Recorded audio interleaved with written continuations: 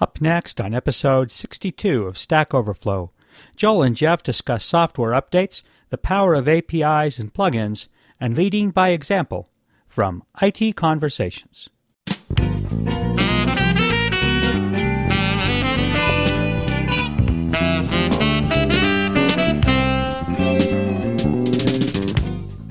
Hi, this is Phil Windley. Today I'm excited to bring you another great program from Stack Overflow with Joel Spolsky and Jeff Atwood here on IT Conversations. The Conversations Network is a 501c3 nonprofit, and we need your help. For a tax-deductible donation of as little as $5 per month, you can support this channel and the rest of the Conversations Network. So please visit conversationsnetwork.org to become a member and help us continue to bring our programs to the world for free. Our audio files are delivered by Limelight Networks, the high-performance content delivery network for digital media. And now, here's Stack Overflow. There's a Macintosh on my desk, which I don't use that often. But when you have a Mac every day or two, there's this little Apple software updater globe thing. It's like a little blue ball on your dock. Mm-hmm. And it just starts jumping up and down every couple of days because it gets excited about something. If you click on it, it tells you that a software update is available. I kind of feel like I wish a lot of the updates would just silently install. Yeah. Or just go away. I mean, it's just not important. They're just not. Do I really? Okay, there's some new bug that you guys found in your code. Thrilling. Well, they could be important. I mean, look at like exploits in the browser. That's hugely important. I know, but like, there has to be.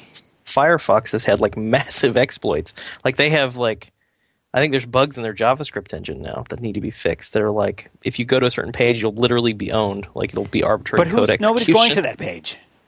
Why would anybody go to that page? You see? Okay, so let's say nobody updates their software. So everybody has Firefox 3.5.0. Okay. And a year from now, there's going to be tons of pages that have that exploit on it. It's true. So, I guess I'm not arguing that you shouldn't upgrade things, but there has to be some kind of cost-benefit analysis. It should be silent. I think what you're complaining about is that you have to see it. Well, that's because I have to reboot. That's because I'm going to have to shut all my programs and save all my work and reboot and then reopen all my programs and find all the work that I was working on and get back to wherever I was with all of it. Right. Well, let's look at Firefox as an example of this because I think actually Firefox does a good job, but I still have some complaints. Okay.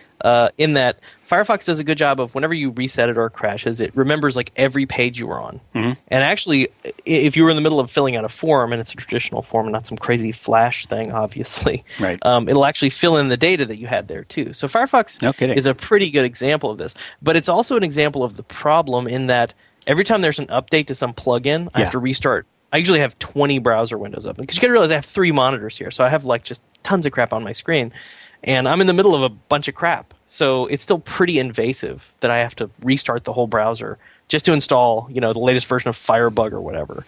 So I think there's really 2 things. One is it should be almost completely transparent. Like you shouldn't have to think about it. It should just magically work. You're just updated. You don't care. You shouldn't care because you never have to see it. And then the second thing is that it really just needs to be built in, like architected in. Like when you're starting software, right? This is one of the great things about web apps, right? Because they're updated on the server, you're always on the latest version and you don't care. And it should be the same principle with desktop software. You should always be on the latest version because that's just how it works and it's completely transparent. Well, one thing that always bugged me about Firefox is that my Firefox window is sitting there all day long doing absolutely nothing, except for those few minutes of the day when I'm using it.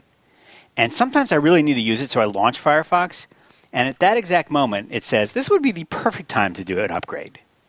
So it's kind of weird. Like, why is it at startup that it does the upgrade? How about at exit or at idle time or something? Sometime when I'm not using it. It picks the only time when it's annoying to do the upgrade.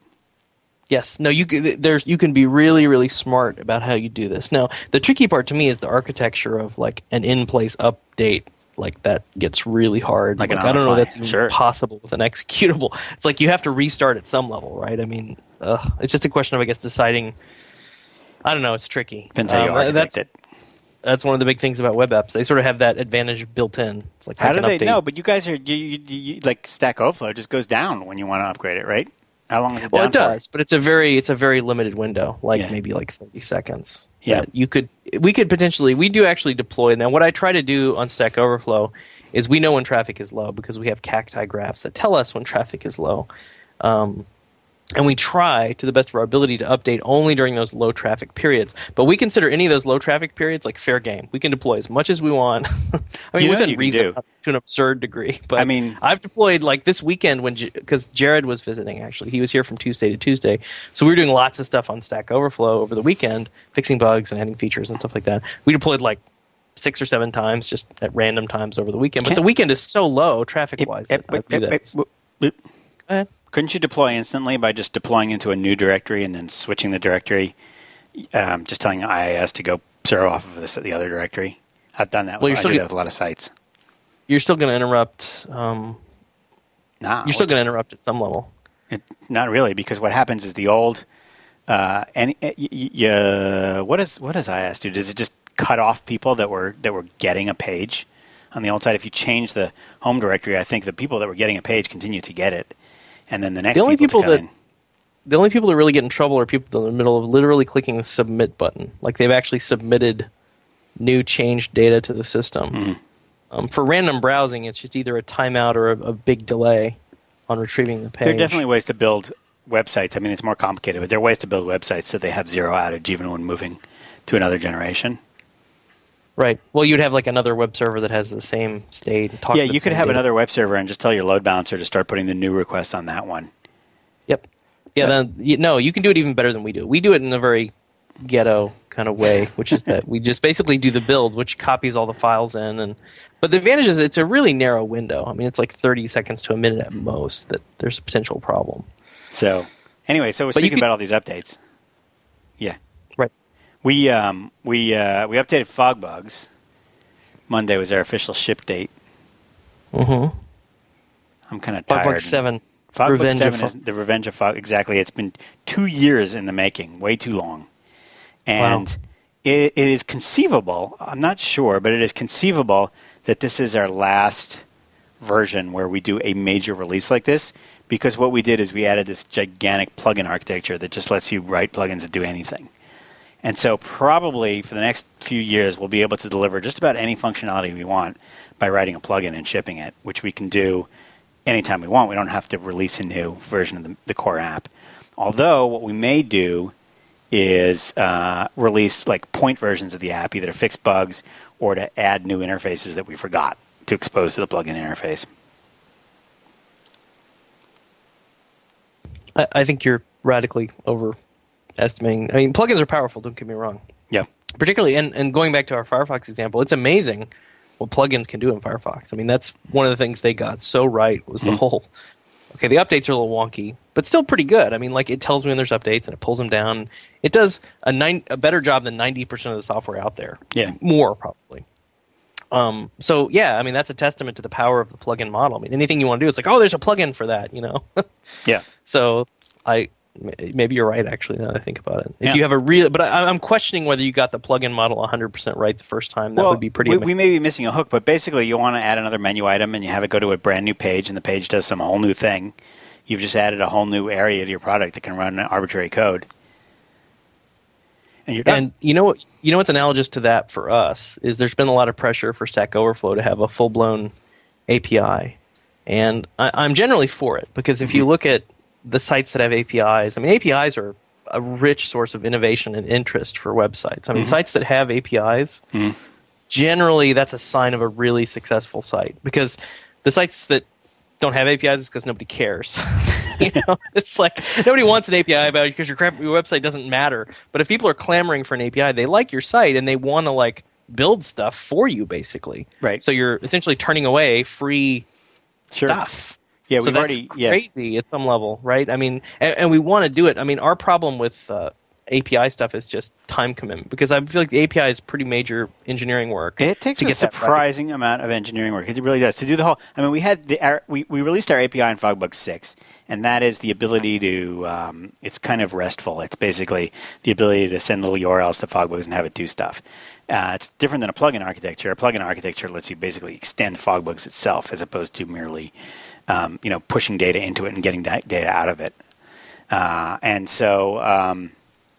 But both of these things are huge amounts of work. Took a lot of work. Just like with the plugin architecture, first of all, those plugins have to run on our servers.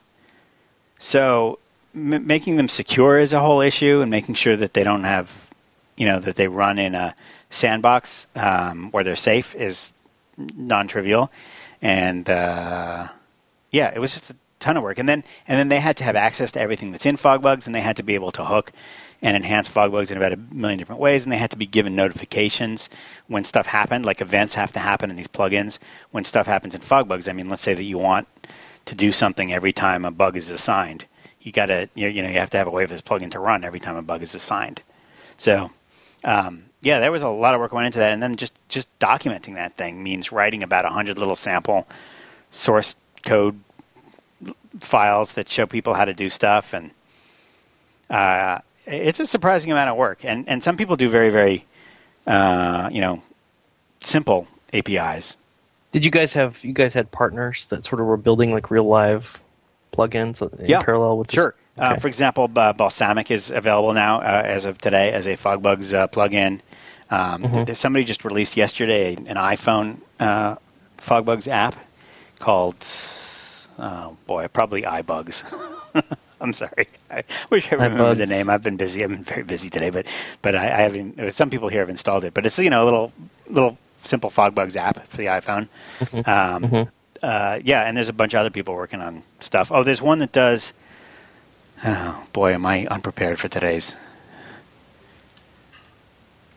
Let me go to the FogBugs plugin gallery. I don't think you actually even use FogBugs. What? You're unfamiliar with how it works. Balsamiq mockups for FogBugs. Cool. Featured plugins. There's a bunch that we shipped, and we took certain things like the ability to add custom fields to FogBugs and the ability to customize the workflow that we don't really want you doing, but we're not going to tell you not to do it. And we put them in plugins just to sort of symbolize that, like, you probably, this is not the ideal. Oh, there's a Kanban board. You know what Kanban is? Yeah. Kanban. I don't know. It's some kind of cool system where you make these little boards and cards and I'm not going to try to explain it. I'll link it in the show notes. Thanks. Don't worry. Go read it.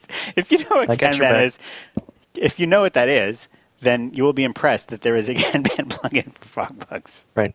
And that it's cool. You drag things and they slide around, and it's really neat. Cool. And these plugins are all web plugins, right? I mean, these are HTML thingies. Well, they're sort of they have code. They can provide some HTML, but they also have code that runs on our server or on the FogBug server, basically. That's sort of. Oh, really? What do you write these in? Wasabi? Any .NET language. Anything. Yeah. Iron Python. Yes, in fact, I wouldn't guarantee it, but the Kanban plugin might very well be an Iron Python. That's cool. That's nice. You get to choose any .NET language, including Wasabi. You know what would be cool is if you made Wasabi a .NET language dialect. That would be really cool. Oh, it technically is, yeah. And the compiler comes with FogBugs in the accessories directory, although I believe that the one that we ship, in fact, I think all versions of the Wasabi compiler generate FogBugs by default. It's sort of like you type the compiler without any command line options. And it builds FogBugs. It's a compiler that builds one program really ever. Yes, exactly. That's awesome. Well, cool. Well, yep. Congratulations. Although I would expect that given the complexity of the API, I'm sure you guys did a great job. I'm not saying you didn't, but I just think given the complexity, I would expect a point release on plugin stuff. I think it's a little optimistic to predict that the plugin model. We may suddenly discover that we want to release a plugin that does something that there's simply like no clean way to do. But if we just add one more API or one more plugin event or something like that, we can make it possible. And so we'll release some little incremental releases, but I think we're going to be able to go pretty far with future versions of FogBugs just as a kind of lengthy series of plugins and then incremental point releases that we can do very quickly rather than having to do another major release like this in the future. Hey, now you guys get to do what Microsoft does. You get to step on... Well, there's two philosophies here, and we might have talked about this, but I think it's an important one, so I wouldn't mind covering it again. So anytime you have a rich plugin ecosystem, I view that as product design. So the most popular, so every major release of, say, let's go back to Firefox, because I think it's a very good example. Every major release of Firefox, in my opinion, what they should do is take the 5 most popular plugins and build it in. Build it in. Yep. Because, that's essentially what's happening. People are trying to tell you, this is missing from your product. These are things we really want. You don't have them. Now, the downside of that is, of course, you step on these plugins. And in the case of Firefox, I don't think anybody really charges. There might be some ad-subsidized plugins in a handful, but there's nobody to really step on. But in, say, the Microsoft ecosystem, like you have some Microsoft people do try desperately, to make... and you called it like snatching nickels from the path of an oncoming steamroller, right? Like you're trying to fill a hole in FogBugs. Like if I build some really cool plugin and then I start, charging money for it or whatever, and all of a sudden you go, hey, that's really popular. People want that. It's rational to want to take that and fold it into the product. This is a completely normal, rational thing to want to do. But one side effect of that is, hey, I'm kind of crushing my partners. Right. So what do you do? How do you balance that? What's the solution there? Yeah. What do you think? As the plugin provider, it's really the platform. Either. It's really the platform provider. Either. So basically, Go ahead. If you're a platform provider, it does sort of make sense to look at these things that people are shipping, but then you have to make a decision about, is this something that everybody can use, or is this something that makes life better for a class of users? And if there's a certain if it's a narrow class of users, like for example, it's the FogBugs plugin for dentists. With this plugin, you can run your entire dental practice using FogBugs. It keeps your drills clean and what's that funny? Well, that's gas not really. There's no way the laugh? Dental plugin. That's not really what I'm talking about, because there's no way that would have like 100,000 downloads. Okay, that's a good point. But that's vertical, and so that's the kind of plugin. So first of all, because you're selling it to people that are in a very, very specific niche, and it's providing them exactly what they need, you could probably charge a lot for a plugin like that too. And so that's a good area to be in if you're a plugin provider, or if you're providing anything that's on a particular platform. Is something that's very niche-y. Similarly to the Facebook apps or whatever. So on the other hand, where it's a horizontal thing, like I really think that Firefox should have a spell checker. I'm going to make a spell checker plugin for Firefox, and that's something that just about everybody's always going to want. Right. That's not a good. That's probably not. I would not necessarily go into the business of developing that kind of thing, because that is something that Firefox is very, very likely to do. It all depends on whether it's a horizontal, everybody can use it kind of thing, or a vertical thing. I think the same applies to iPhone apps, right? Like with iPhone apps, there's certain iPhone apps that you just got to believe are going to be a part of the phone eventually. So what you're basically doing is you're blaming the victim here. You're basically saying if you happen to fix some major egregious missing thing, then you shouldn't. For you, but that's got a see limited life expectancy. You should expect that if it's that major and that egregious, if it's so obvious that should be in the product, then you're kind of postponing the inevitable in terms of being steamrolled by this oncoming steamroller that you're snatching these nickels from. Right. So go vertical, basically. Pick things that are lucrative, but not part of the core product for everybody. Right. Yep. That's fair. It's very hard to be in somebody else's ecosystem because you're making sort of a derivative product. It derives any money that it might make from a secondary product. First of all, the maximum number. It's just like all those Twitter applications, right? The most you could ever sell your Twitter application is to the world of people who use Twitter, which admittedly is a large and growing world right now. But it still puts an upper bound on your product, because your product depends on being used in that particular community. And so effectively, it's like having a hot dog stand in a movie theater after you put in your ticket, right? It's like the most hot dogs you can possibly sell are people that went to that movie today and have put in their ticket. Well, one advantage that we have is that we essentially don't charge for our product. So anything that's developed is by the community because they want to give back to the community. So for us to take a community plugin and sort of make it part of the site, and actually there's a couple things I'm looking at that I'm going to do. Like people have come up with these really cool Grease Monkey plugins. And one example of where we've already done that is the interesting tags, ignored tags sort of sidebar, where as you're browsing the site, you can sort of highlight the things that you like and hide the things that you don't like. That began life as a Grease Monkey plugin that somebody built. So, we contacted the author. I mean, and we didn't actually do everything that he did. Yeah. But the heart of it, we did actually incorporate into the site. And I think that's a much more copacetic arrangement than, you're charging money for it and all of a sudden now I'm stealing money from your baby's, food. Right. So this is, I guess, another class of problems that kind of goes away once you sort of move to this no more charging for, basically ad subsidized. Well, that's not why it went away. It went away because this was not something that somebody was trying to make their living off of. But you couldn't. There's no way you could. I guess you could. You could make some plugin for Stack Overflow that, you charged money for. That would be really bizarre. Or put your own ads in. I don't know. I'm sure there's examples of this out there in the world somewhere we could find. But the large crux of the tension is that you're in a pay ecosystem.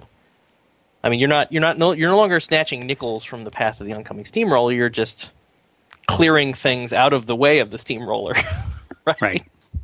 Because you like the steamroller. Right? Well, if you make an ecosystem, the money factor's not there. Yeah. Anyway, what's new in Stack Overflow? We didn't really talk about anything new last week. So what's new in the last 2 weeks? Let's see. Well, we have account association up and running. That was a big because all of a sudden we had 4 sites. That's right. Sort of one day I woke up and realized that it was ridiculous that we didn't have our own meta discussion site. Like I finally had the epiphany that I should have had months and months ago, which was that we should use our own engine to handle our bugs and discussion and all that stuff we were currently using. Yeah, which podcast was that I told you that we should do that? Oh, I'm sure it was way back when. People have been telling me this for a while, but I think what it is, I just hate meta discussion so much. Like I realize it's necessary on some level, but I really, on a personal level, have a problem with it. Mm-hmm. So I think I was trying to pretend it wasn't necessary, and finally I realized that I woke up to reality. So once I did that, we had 3 sites, and then we had already been planning to launch Super User Solve. Then we had 4 sites. So all these number of site problems became very serious all of a sudden. Mm-hmm. In other words, the idea that you need to associate your account between sites, so you don't have to type in your username and details on every single site every time.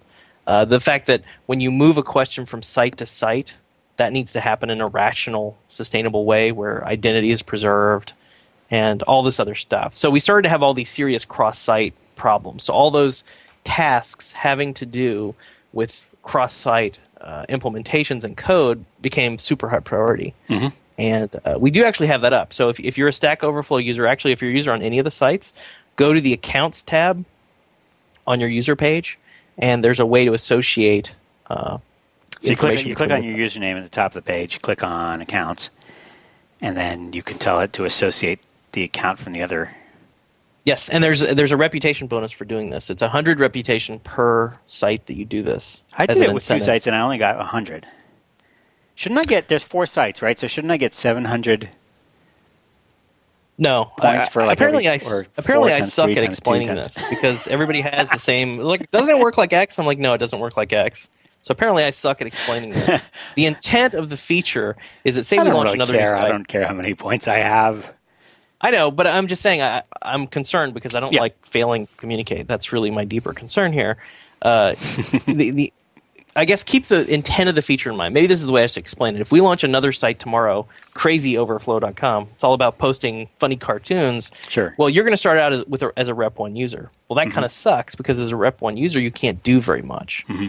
But the intent is, since you have an account on one of our other sites where you have, 200, 300 reputation, enough to prove that you're not a noob, you should be able to not be a noob on the new site as well. How many points? So the association, do you need some minimum number of points on those other sites to get the... You do. Yeah. There's some pretty severe restrictions on new users. Like, new users can't post more than 1 link. No, but how many... In order to get the 100 free points that you get from joining the other... Right, from associating. From associating, do you have to have a certain number of points on the other site? You do. You do to prevent gaming. It's 200. Right. Okay. Because originally we had it at 100, 100, and then we realized you could, basically spawn accounts and just keep giving them rep. There's these weird little exploits you get into if you don't think through all the numbers and how they work and stuff. Mm-hmm. So you have to have 200 reputation minimum on at least one of the sites in the paired association. And it's actually a network association. So once you associate, all the accounts are associated with each other. There's a GUID that gets written that's the same on all say 4 sites. And then it becomes much easier for us to keep track of your identity. So if you migrate a question, we can tell it's you, no matter what site you're on. You said GUID. I did say GUID. Is it wrong? Say GUID? No. It just made me think of something that I wanted to talk about, but it's not really related to Stack Overflow. Okay. I'm going to steal a topic account association is probably the big thing that we're working on. Another thing that we're actually considering now is we occasionally go back and tweak the formula. We realize that we got something wrong, or that the interpretation or the way it's being used now is not really what we had in mind, say 9 to 10 months ago. It's been almost a year since we were working on this stuff. One of those things we're belatedly realizing we got wrong was, remember how, so an upvote is worth 10 points. So if somebody upvotes you, you get 10 points of reputation. And if somebody downvotes you, you lose 2 points and they lose 1 point. Well, we're belatedly realizing that this nerfs downvotes to the point of oblivion. Like, the reason that's kind of a problem, and to get to specific examples, we have users, a certain class of users, come to the site and ask just literally hundreds of questions that are not very good. Now, there's nothing wrong with asking questions that aren't very good. We go in and fix them and all that stuff. The problem becomes these people get a lot of what we call pity upvotes, meaning people will vote their stuff down because it's not very good. It's just not well constructed. They didn't put much effort into it. They're not trying. They're just not putting any effort into their own questions. They're saying, hey, just do my work for me. Right. Which I view as the only real sin of Stack Overflow. Is just the do my work for me, I'm too lazy to do anything. That's bad. That's penalized. We want people to downvote stuff like that because that is not the behavior that we want. And we're trying to discourage it. So people would downvote it, and other people would feel sorry for this person. Oh, -2, oh, that's terrible. I'll upvote this to compensate. Well, you've just negated 5 downvotes. So over time, if this person asks 100 of those questions and the same thing happens on every one of those questions, that person ends up with a substantial amount of reputation. We're talking like you can get up to like 1,000, 2,000 reputation. Sometimes the question just by gets, sheer force. Yeah, sometimes the question gets cleaned up to the point at which it deserves some of those upvotes too. Right, and that's fine. That's not really the case that I'm worried about. Okay. You're just worried about the pity. The pity is a problem, and I think also just in general, like the occasional just random upvotes that they'll get.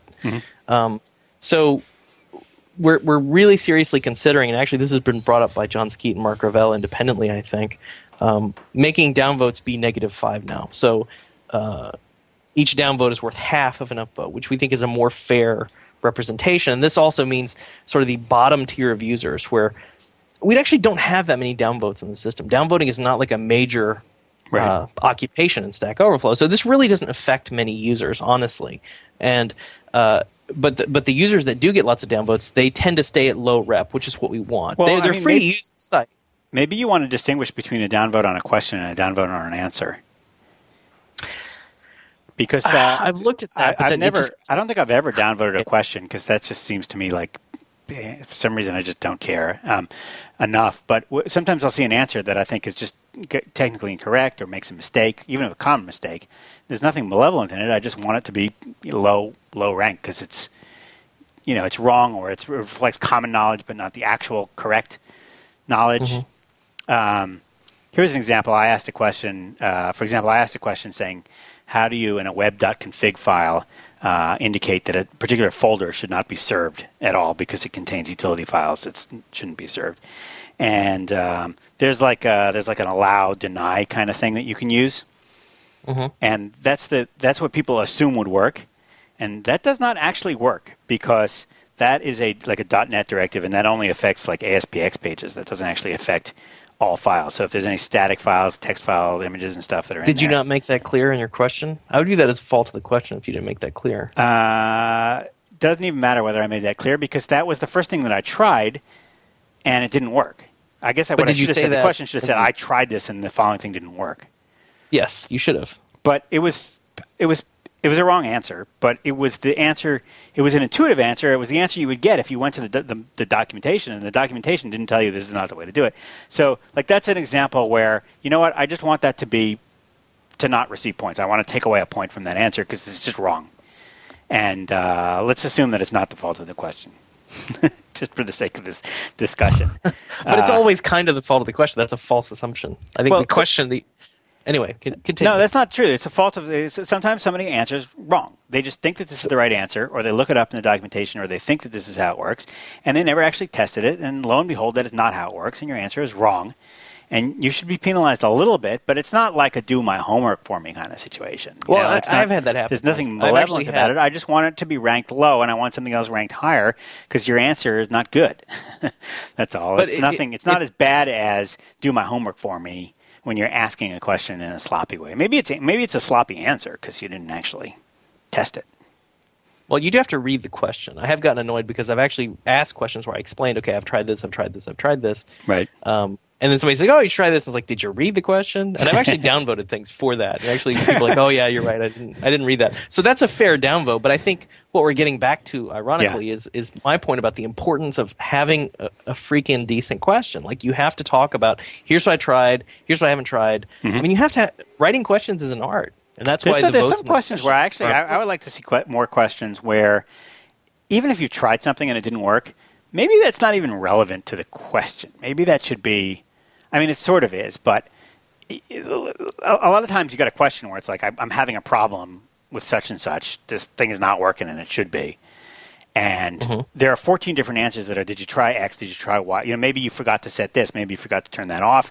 Maybe your CD-ROM drive door is open. Maybe you had too much coffee this morning, and you try each of those things. And they're all reasonable answers in the sense that they could all have been the problem, but they didn't happen to be the problem. So maybe this is I'm having the following problem, what could be causing it? And there are 20 different things that could cause it. And 20 people correctly gave you 20 possible things that it could be. And maybe all of them were wrong, or maybe only one of them happened to hit upon what it actually was. And so that is still a very, very useful thing, because what now Stack Overflow has is an awesome checklist. It's like everything that you can check when you're trying to serve a file. I mean, think about the classic example. You boot up your new computer, you put the web server on it somehow, you put the file in the place where you think the web server is serving the files from, you go there with your web browser to localhost / foo.html, and you get a blank page, or you get nothing. And this happened to me the other day, and the reason was that Skype was running. Did you know about this? Like on an arbitrary computer, Skype will try to make a web server that's useless and take over your port 80. And so you then try to run the web server. You try to run IIS, for example. You get extremely cryptic error messages like the file could not be opened. And the file that it's trying to open is port 80, which is a file in the world of IIS. And so even the error message is kind of useless. But the number of things that could be going wrong that could produce this particular result is ginormous. And you don't want the question to be, I tried to blah, blah, blah, and then there's only one correct answer, which is that Skype was running. What you really want the question to be over the long run, and this is the whole wiki, I guess I'm always going to be the wiki boy, is what are the things that could cause it to be that my web server is not serving files? And then you want there to be a long checklist of 20 things, 20 different people suggesting things that you should go check that could be preventing your web server from serving files. Oh, right. That's already what happens. Well, I don't understand why we're talking about this, because that is effectively what happens. Why are we're talking about this because I would rather see a question like that is like, what are the things that I need to check if my web server is not? I'd rather see a question like that because that's going to be useful for the generations than a question. But you just wait. No, you just like you just ruled it couldn't out be this. Well, what I'm saying is, don't write a question saying I already checked this and I already checked that and I already checked this and I already checked that. Putting that in the question makes the question less global, less universal. It makes it specific about your problem. I disagree. I think if you're ruling out some of the obvious stuff, then I think you have to. Plus, if sometimes people will give you answers you don't want. Like you'll say, how do I do this in JavaScript? And you can't use jQuery. Like you cannot. There's some corporate directive where you can't. You have to. Right. But 9 of your answers are going to be use jQuery, use jQuery, use jQuery. But those are not helpful to you. You have to rule that out. Well, okay, so I think that's fine. Some so then that's a fundamental part of the question. Put it right in the title. How do I do X without jQuery? jQuery free ways to do X. But what I'm talking about is I'm always like looking to change the Stack Overflow question, if you can, from a boring, I am having the following trouble, get me out of my trouble, which is okay too. But but there's another level you can go up to, a higher level where you say, people, what's the general problem here? And what are the general solutions here? And instead of just like solving my problem, let's make a wiki page about people that get this. Maybe it's a particular error message that can be, there are 14 different ways to get it, right? So I don't want that question to die just because I've solved my problem. I want that question to remain the place on the internet where this particular error message, you get all the different people talking about all the different things that can happen that can cause this error message and all the different things you should check for. Right.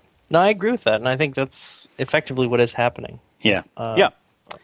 So I guess what I'm really saying here is I'm trying. I want. You know, sometimes people sort of prematurely, they ask a question, they sort of prematurely say, I thought of blah, blah, blah, and it's not that. Like that, maybe I'd almost rather see it as like your own answer. Like you ask the question, and then your first answer you put up there is, could it be such and such? And then you say, no, well, it wasn't in my particular case. But that is a good thing to check for because it could be in other cases. Well, this entire discussion to me just emphasizes the importance of like really thinking about questions before you ask them. Because like, when I go to ask questions on Stack Overflow, I put tons of thought into it because it's my baby, and I feel like if I'm going to ask a question, it needs to be a good question. I need to have all the information there that people need to help me. I need to put some of the basic troubleshooting I've done just so they know where I am. And actually, I have an example, and I actually put this in the show notes. So we had a DNS problem with server fault, which is that certain people were reporting they couldn't get to server fault, like it didn't exist in DNS. And of course, it works on my machine. And I went to this service called Just Ping, which pings from like 30 different locations in the world. And sure enough, I validated that in certain areas of the world, the DNS is just not there for server fault. And I have no idea why this is happening. I mean, I'm not a I'm a Bush League server guy at best, right? So I actually posted on server fault about this and said, okay, for the people that can see the site, obviously, here's what I did on Just Ping, and I put a screenshot of the Just Ping results in, and I put in my thoughts. Okay, well, I haven't changed anything with DNS that I know of. Is there something I should be doing with DNS to prevent this? And like, how would you actually go about fixing this? What do you do when you see a problem with DNS? Like, what's the process of triggering a fix when you haven't done anything? And before I even asked the question, I did some research, and I tried to write it up, and the way you ask the question is really, really important. So anything we can do to encourage people to ask good questions. That's why I'm so deeply concerned about these users that continually ask really, really bad questions. And they don't seem to learn. Like they'll ask 50, 60 questions, and the 60th question, the ask is just as bad as the first. They haven't done any work. They haven't done any editing. They haven't like moved the code over so it's actually syntax highlighted. Really basic things. Like they're not learning. And that is troubling to me on a very deep level, like to the point that I almost like want to come up with ways to actively get rid of users like that. I haven't gotten there yet, but I just want to have ways of encouraging them to do the right thing. We need more encouragement to lead them to the path of enlightenment. So, what we could do is we could try training a Bayesian filter and see if it finds them. One thing I've considered is putting in you just lost 100 points because the Bayesian filter hates you. Why? I don't know. Well, they're going to start losing points before the periods and the end of your sentences, but it knows. Yeah, well, they're going to start losing more points for downvotes. That's one of the solutions. And then the other solution that we're looking at longer term is we need to have some sort of ratio and effect where if you don't have enough reputation, you can't ask just tons of questions. So this is how we got into this whole conversation. Is I said do it on the question. So like, there's more of a penalty for asking a bad question than for coming up with an answer which happens to be wrong. So keep it at -2 for an answer that gets downvoted, but put it to like -8 for a question which gets the whole question got downvoted. That's like, because people don't vote on questions that often.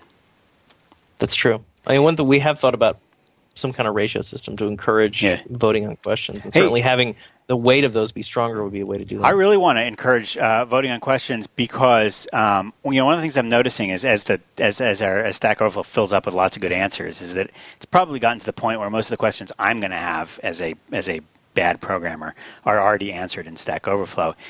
It's just that there's not, we don't have a great way for a search engine to really rank them unless people vote. No, we do. That's not true. Our sitemap includes a weighting score. No, for our search engine to rank the results that come up. So, for example, just to give you an example, a lot of times I'm asking for something very simple, and I'll type in a few simple keywords, and the results come back, and there's no way of knowing which is the core question that is about this simple thing with these simple keywords. For example, today I wanted to know how in .NET to generate a cryptographically secure random string that I could use as like a temporary password kind of thing. Well, we have a vote sort on search results. Is that not what you're looking for? That sorts based on what? Votes. On votes. I know. So where I was going with this is, in order for that to work well, I need people to vote things up. If you see a question, if you land on a question that really solves your problem, please vote the question up. If you land on a question that you think is very general, very useful, and very helpful, very clear, very simple, very straightforward, it's answering some straightforward thing, please vote it up. If you land on a question that's esoteric, badly written, and not going anywhere, vote it down. So that over time, the common problems that people have and that they type into our search box are at least likely to be identified and float to the top in some way. That's true. I mean, we do have a lot of questions that are at 0 or 1 or 2 votes. It's probably the most common vote score in the system for questions. Yeah, people don't bother to vote on the questions nearly as much. On the answers, they're like, this is wrong, or this is right, or this is very well written. But with the questions, they just don't, they don't have as strong an opinion about the question. A lot of times, they see a bunch of questions there, and they just don't know anything about the topic, and they just ignore them. They don't vote them up or down, and it's like, I'm going to take that under advisement. I think that's a good piece of advice. And I've also started to tend to write about this stuff on meta.stackoverflow.com. If there needs to be a discussion around should we do X, like, for example, now another thing we're considering is having bounty pools. Like, people see questions that they want definitively answered that are just stagnant, that don't have a good answer in their opinion, but they don't own the question. So if you own the question, you could start a bounty. Now we're thinking about letting people take their rep and put it into a pool, and sort of bump that up and say, hey, this is a really good question, and nobody's really answered this to our satisfaction. But one of the complexities there is dealing with how does the answer get selected, because now all these people have invested their own reputation in it, so they have also a vested interest in seeing the correct, quote-unquote, or at least a good answer get selected. So the question is, like, how do you do that in a fair way? So that's something that we'll discuss on Meta, so keep an eye out for that. I'll post that today and link it in the show notes. Cool. Do we have any questions? Audio questions? Oh, from listeners and stuff? Yeah, wait. Well, I have a little bit of Stack Overflow news, which is that Aaron has started working here. Have you talked to him yet? I got his email. It's like okay. You should Skype him or something. I gave him a little Skype headset so he could talk to you. Yes. He's the new Fog Creek programmer who's working on Stack Exchange, and he's already got good stuff going there. Good deal. Yeah, I got his email, and then we're running into the issue where we use the database tool, the Team Edition for database. That's problematic. Right. You guys don't have a way of getting that? We can, but it just doesn't seem like it's worth it just to have this one schema thing that it gives you, the database schema thingamajiggy. We must know the right people at Microsoft, because we got MSDN subscriptions that included Team System. I guess you guys don't have that? No, that's what you got because you're in the BizSpark program, but for us to get that would cost like $3,000, I think we discovered, which I would pay, but it just doesn't seem like it's worth $3,000 to get a copy of the database schema. We already have that script that you guys gave us. Right. That has it. So it may be just a matter of... Well, this is a cautionary tale. This is a cautionary tale about tooling, which is why I want to talk about it. Yeah. Maybe we should, instead of just having this conversation, tell the listeners who are listening to this so-called podcast that we're producing what we're talking about.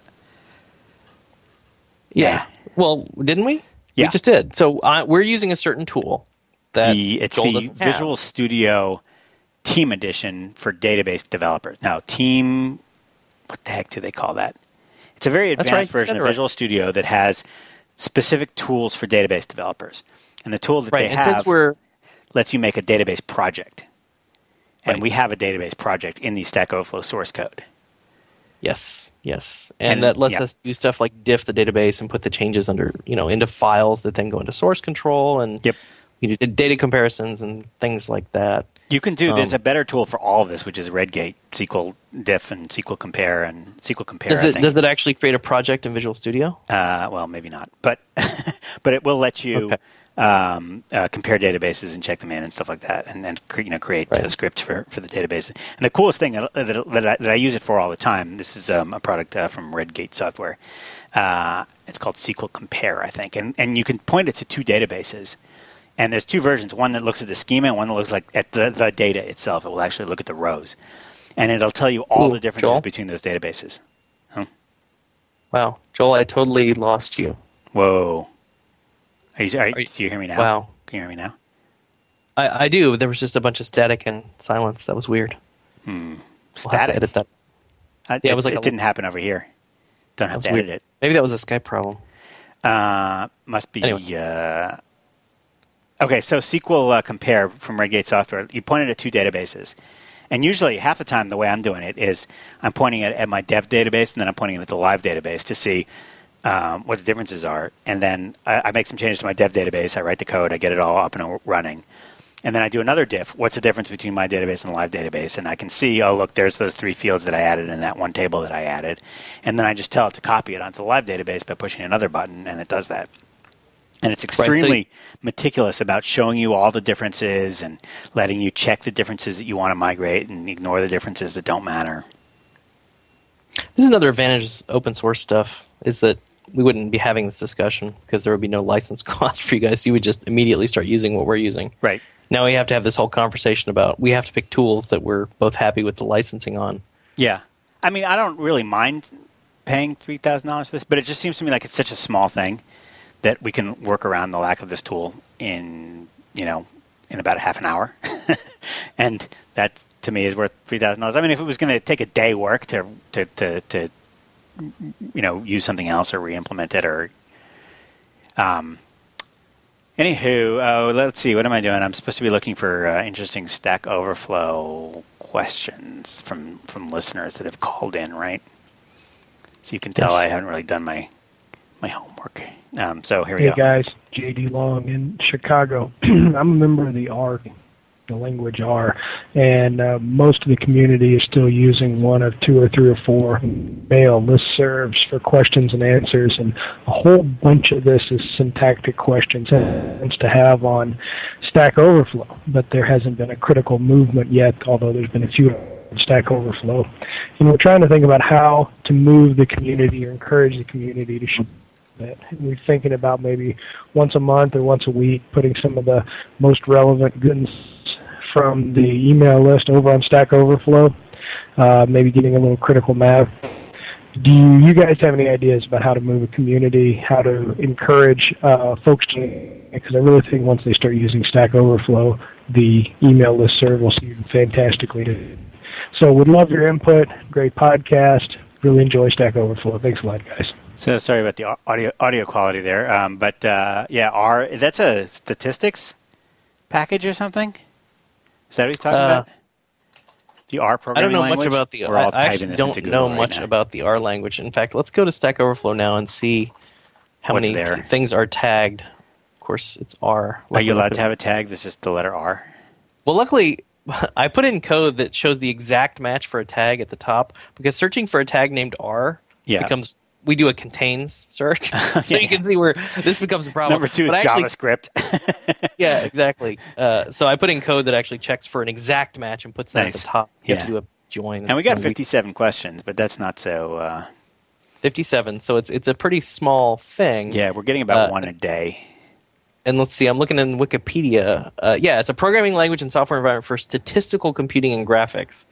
It's an implementation of the S programming language with lexical scoping semantics inspired by Scheme and created in New Zealand.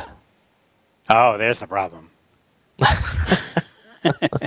So I actually had mailed you about this because somebody had mailed me about it. Alex Vincent is going to OSCon, which is going on right now in San Jose, actually.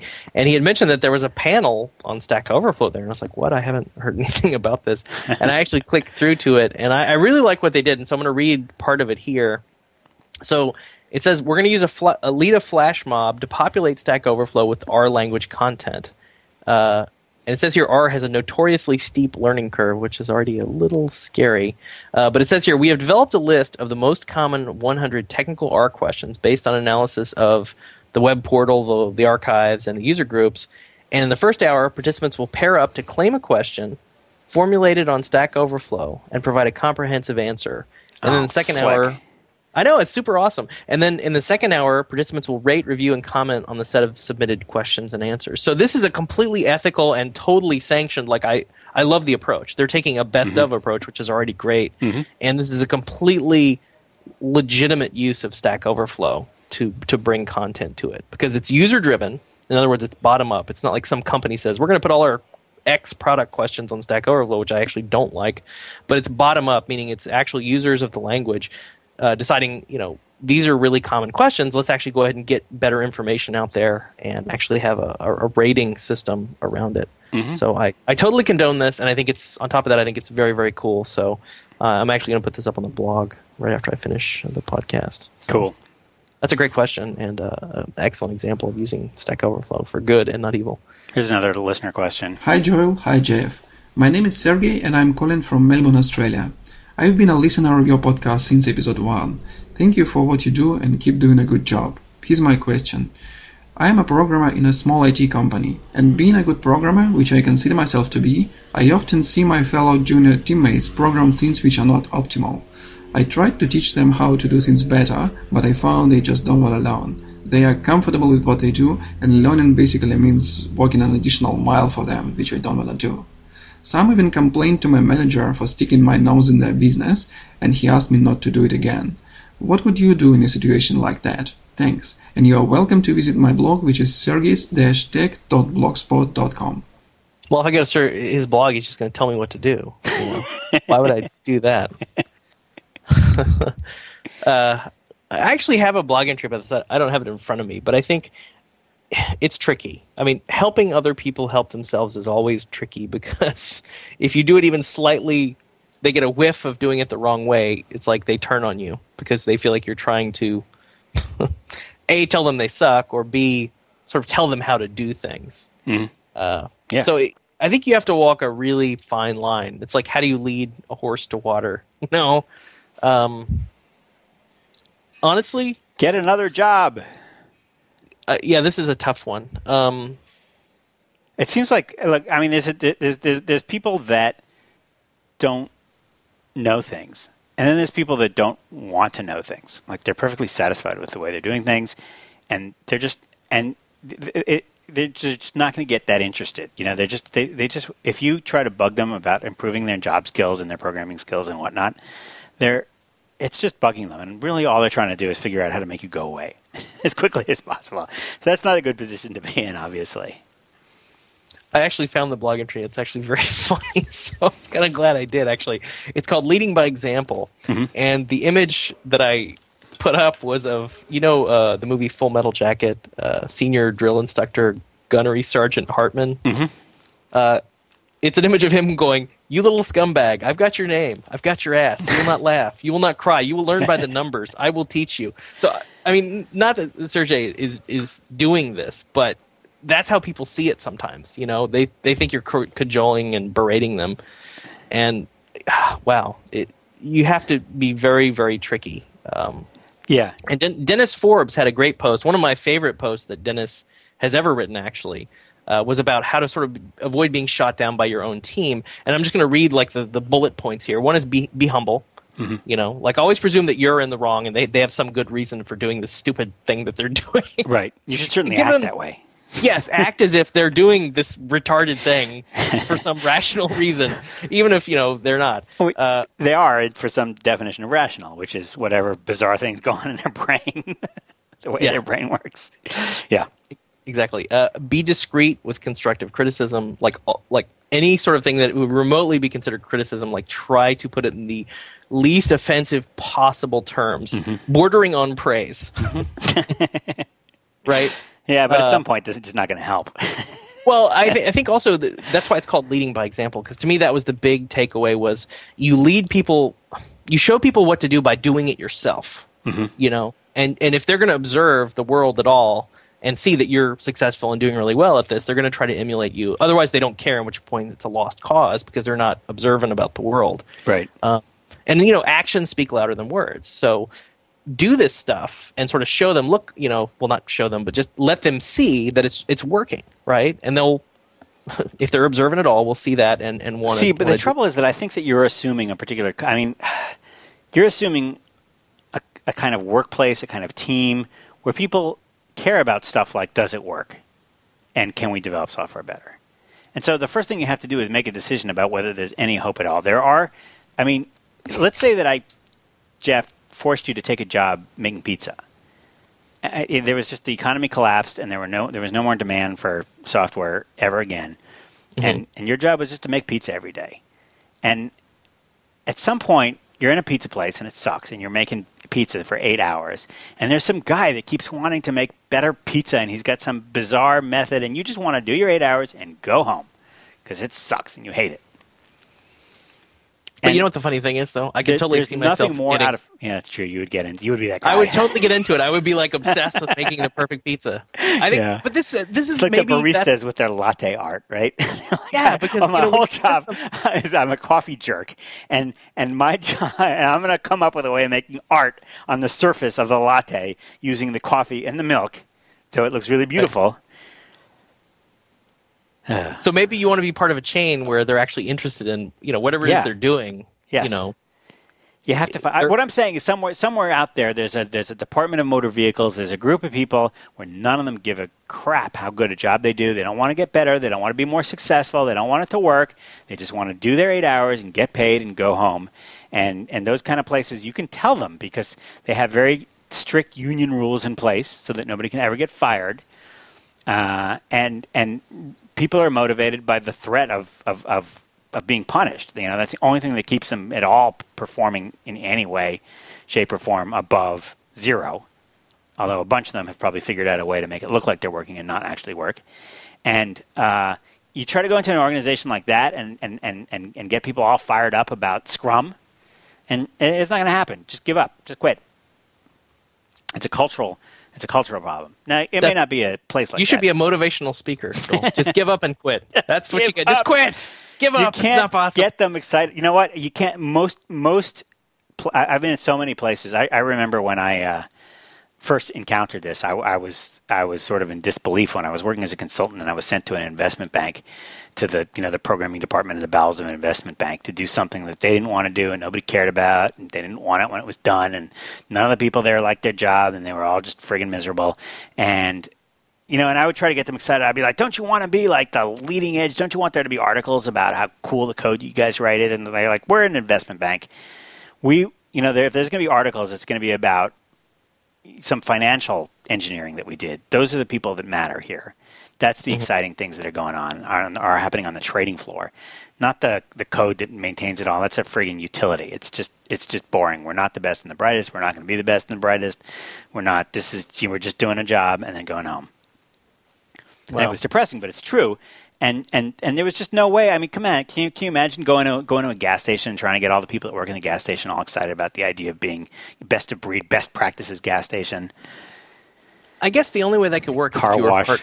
If you were part owner of the gas station, right? If you had some material stake in the gas station or the pizza shop. It's conceivable that you could find, let's say, a car wash or a detailing center where the people are just obsessed and they're always talking about what chamois to buy so that you can buff up the Porsches the best. No. I think the ownership thing, it's like come up with, maybe this is just a co-op question of having these crazy hippie business models where everybody's an owner. Right. But then you actually care about like throughput, like how many cars can we get washed, and like how good a job can we do super mega efficiently, because that dictates money and success.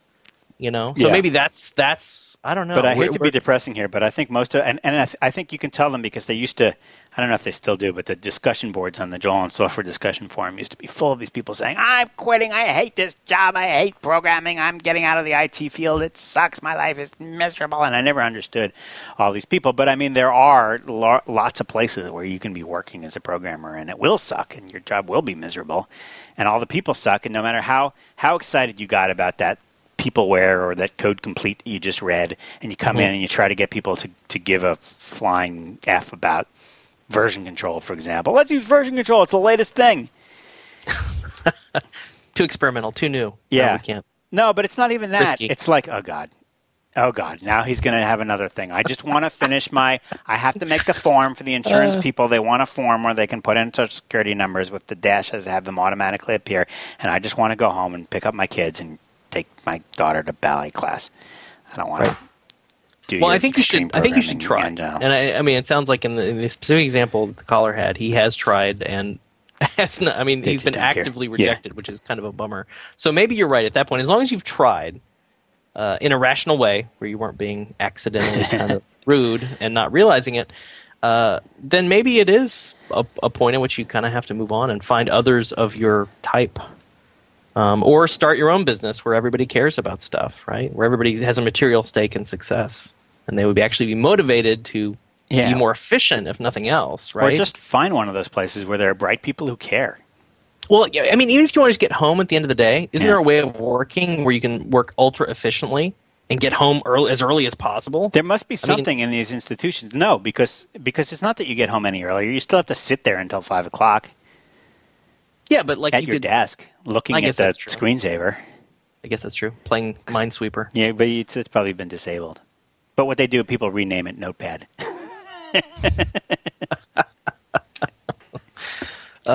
Now you've made me all depressed with your answer to this question. I'm sorry.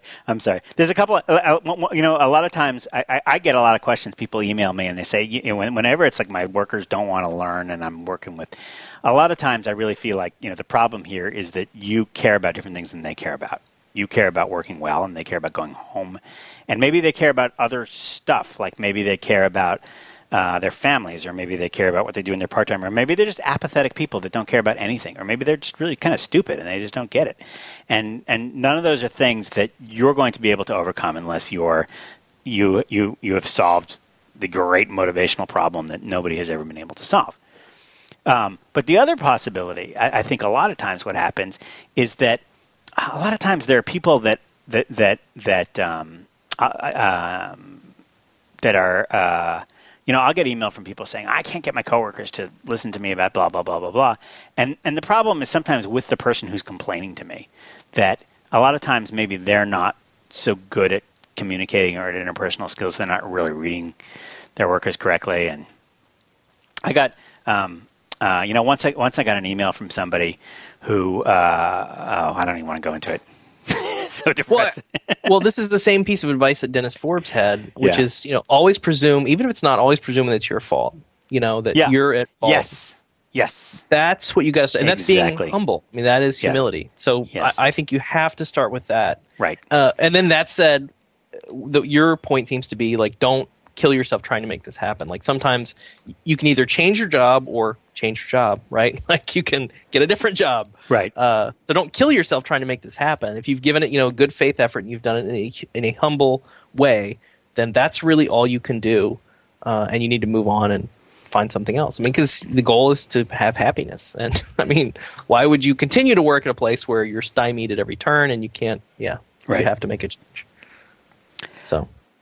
All right. Well, if you have a question that you want Jeff and I to talk about on a future show, could you please call in the podcast hotline at 646-826-3879. Try to keep it under 90 seconds. Or you can record an MP3 or Ogvorbis file and email to us here at podcast@stackoverflow.com.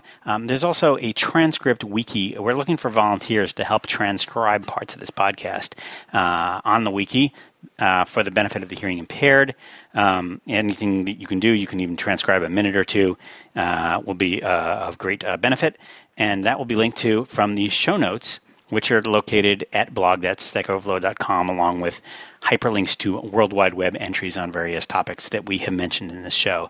So check that out at the show notes. Again, blog.stackoverflow.com. Stack Overflow Dev Day is coming up in 10 cities around the world, an entire day of meeting with other Stack Overflow people and getting some great programming tutorials and that kind of stuff. And it's coming to a city near you. There are 10 different cities. Check it all out at stackoverflow.carsonified.com or just search the interwebs for Stack Overflow Dev Days. That's all I got for you. See you next week.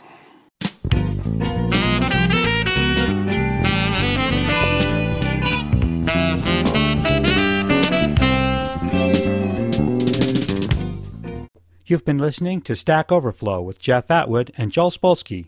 The Conversations Network is a 501c3 nonprofit, and we need your help. For a tax-deductible donation of as little as $5 per month, you can support this channel and the rest of the Conversations Network. So please visit conversationsnetwork.org to become a member and help us continue to bring our programs to the world for free. Our audio files are delivered by Limelight Networks, the high-performance content delivery network for digital media. The post-production audio engineer for this program was Joel Spolsky.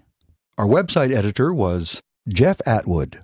The series producer is Jeff Atwood. This is Phil Windley. I hope you'll join me next time for another great presentation from Stack Overflow here on IT Conversations.